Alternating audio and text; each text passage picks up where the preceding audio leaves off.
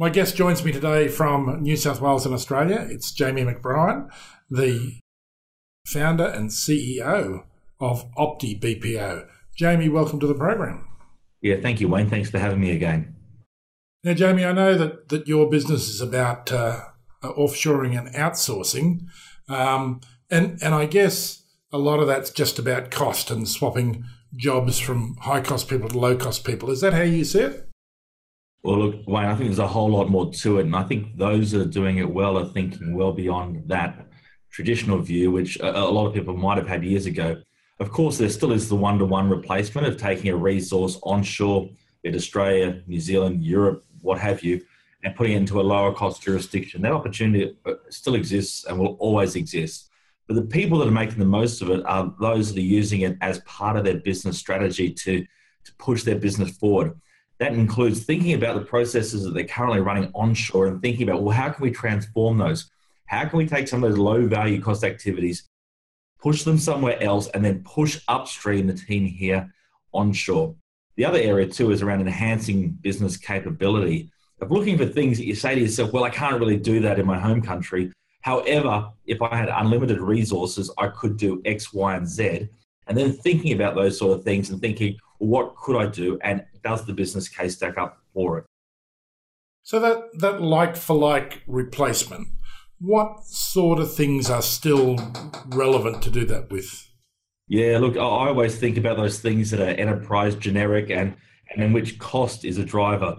There's always things around processing, around accounts payable, order processing, purchasing, and customer service. All of those activities that we can easily document, we can easily proceduralize, and we can get down to a work instruction level. They're always going to be the easy like-for-like replacements that we can do it at a lower cost. There is also going to be other candidates above that. If you start thinking about some of the general accounting areas, maybe some of the other sourcing areas and procurement pieces. There's going to be other bits outside of that where you say to yourself, well, a resource offshore has the equivalent capability, the knowledge is transferable, the system's accessible, but we can do it at a lower cost. Those opportunities are always going to exist and are potentially the area where we find most clients do start with their offshoring and outsourcing strategy. And outsourcing and offshoring into the Philippines has been going on for, 40 or 50 years with the big end of town. The great big multinationals have been doing it. But I think they've been doing it mainly for that voice-orientated work.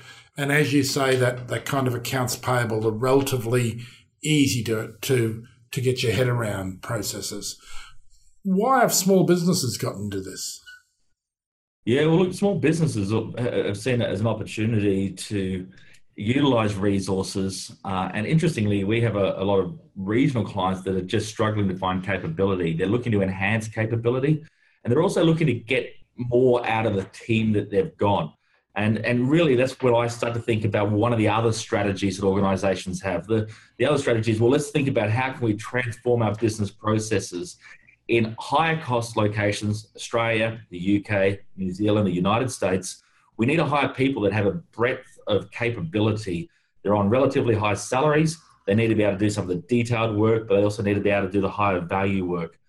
If we're going to look at some of those processes and look at some of those roles and say to ourselves, what parts of those roles we could take out, we can often build support teams or shared services that can support those higher cost resources back in the home country by changing the way that we do things. Two of the key areas that I often see this happening in is the sales function and human resource function. If we start with the sales function, a lot of the time a salesperson, again, in some of those countries I mentioned, needs to be able to go out, speak, negotiate with a client, but also at the same time, update the CRM, do the follow-up, make sure all the admin's done, cleanse the data list. If we think of some of those activities a salesperson might have or a business development person might have, and we take them off that person, we might not be able to justify additional headcount in our home country to do that, but we could potentially justify additional headcount to take those admin tasks off elsewhere. The result of that is that if we are able to successfully transform that process, we can actually get our onshore salespeople to be doing a whole lot more. if the expectation now is to do 10 meetings a week with a customer or a client, and we can move those activities off, let's push the expectation up to 20 meetings a week. And really, that's what you're paying that sort of person for. Again, you might not be able to justify that admin or support layer back onshore, but potentially with the cost differential, we could do it offshore. And that's where we see a lot of these medium-sized businesses being really successful and innovative in the way that they think about it. Similarly around things like HR administration, you hire a HR professional that might need to do a range of things from recruitment to letters of offer to getting out there and actually doing performance management and then touching on industrial relations. When you're in a small to medium business, someone that you hire needs to have this breadth of responsibility, and you might not be able to justify getting a big team. If we think about those processes again, think about what we could push off, we could potentially push them to another layer, that offshore layer, as I call it, to actually support those onshore resources and get them focused on what you're paying them the higher money for. And that means getting out there and doing more engagement with the business, leading more training, focusing more on organizational development and learning, focusing on all those things that really is where their capability is focused on, and really, given the money you're paying them, is where their energy and focus should be. And I suspect that for a lot of people who are specialists in, be it HR or sales, they would actually much rather devote their time to the things they're an expert in rather than to the administration of the things they're an expert in. Yeah, absolutely. Look, it's always interesting too that when you start to bring these discussions up with clients and you do see the people in those roles start to fall back and start to have a level of concern, it's sometimes the case that potentially there is people that easily rest on their laurels. They can easily sit there and go, well, I'm doing my 10 meetings a week and the rest of my week is filled with X, Y, and Z. It can be a way for people that are pushing themselves forward to rest. If you do take those activities off, you increase what it is that they need to do in the value-added sphere. They need to get out there. And that's sometimes a little bit threatening, actually, to people onshore when they're told, these activities are moving, you now need to step up and do more of 1, 2, 3, 4. But really, at the end of the day, that's what you're paying them to deliver. And sometimes change results as a result of this transformational change in the back end. Now, Jamie, at the outset of our conversation today, you talked about enhancing business capability and new services. What are the strategies you see in that area?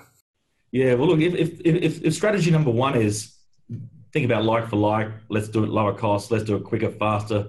Number two is let's transform some of our business processes to improve the value-added component that we deliver here face-to-face. Really, the third area is thinking about enhancing business capability. And that means doing more with the resources, and by that, the financial resources that we have, doing more with that, and potentially doing things that might not stack up onshore from a business justification perspective. Some of the areas that we see people doing things in is things such as research, getting out there and doing more market and competitive research on your clients that, again, might not justify headcount or resources onshore. Digital and analytics, getting in there and doing a whole lot more work around those areas, and be it in SEO or other parts of the digital world. Lead generation, helping with building those databases, getting that first part of the sales funnel going and getting it up to a point. Now, in other new service areas, and it's always innovative, that there's a range of clients we have in different industries that think things that they would love to do as a new service offering.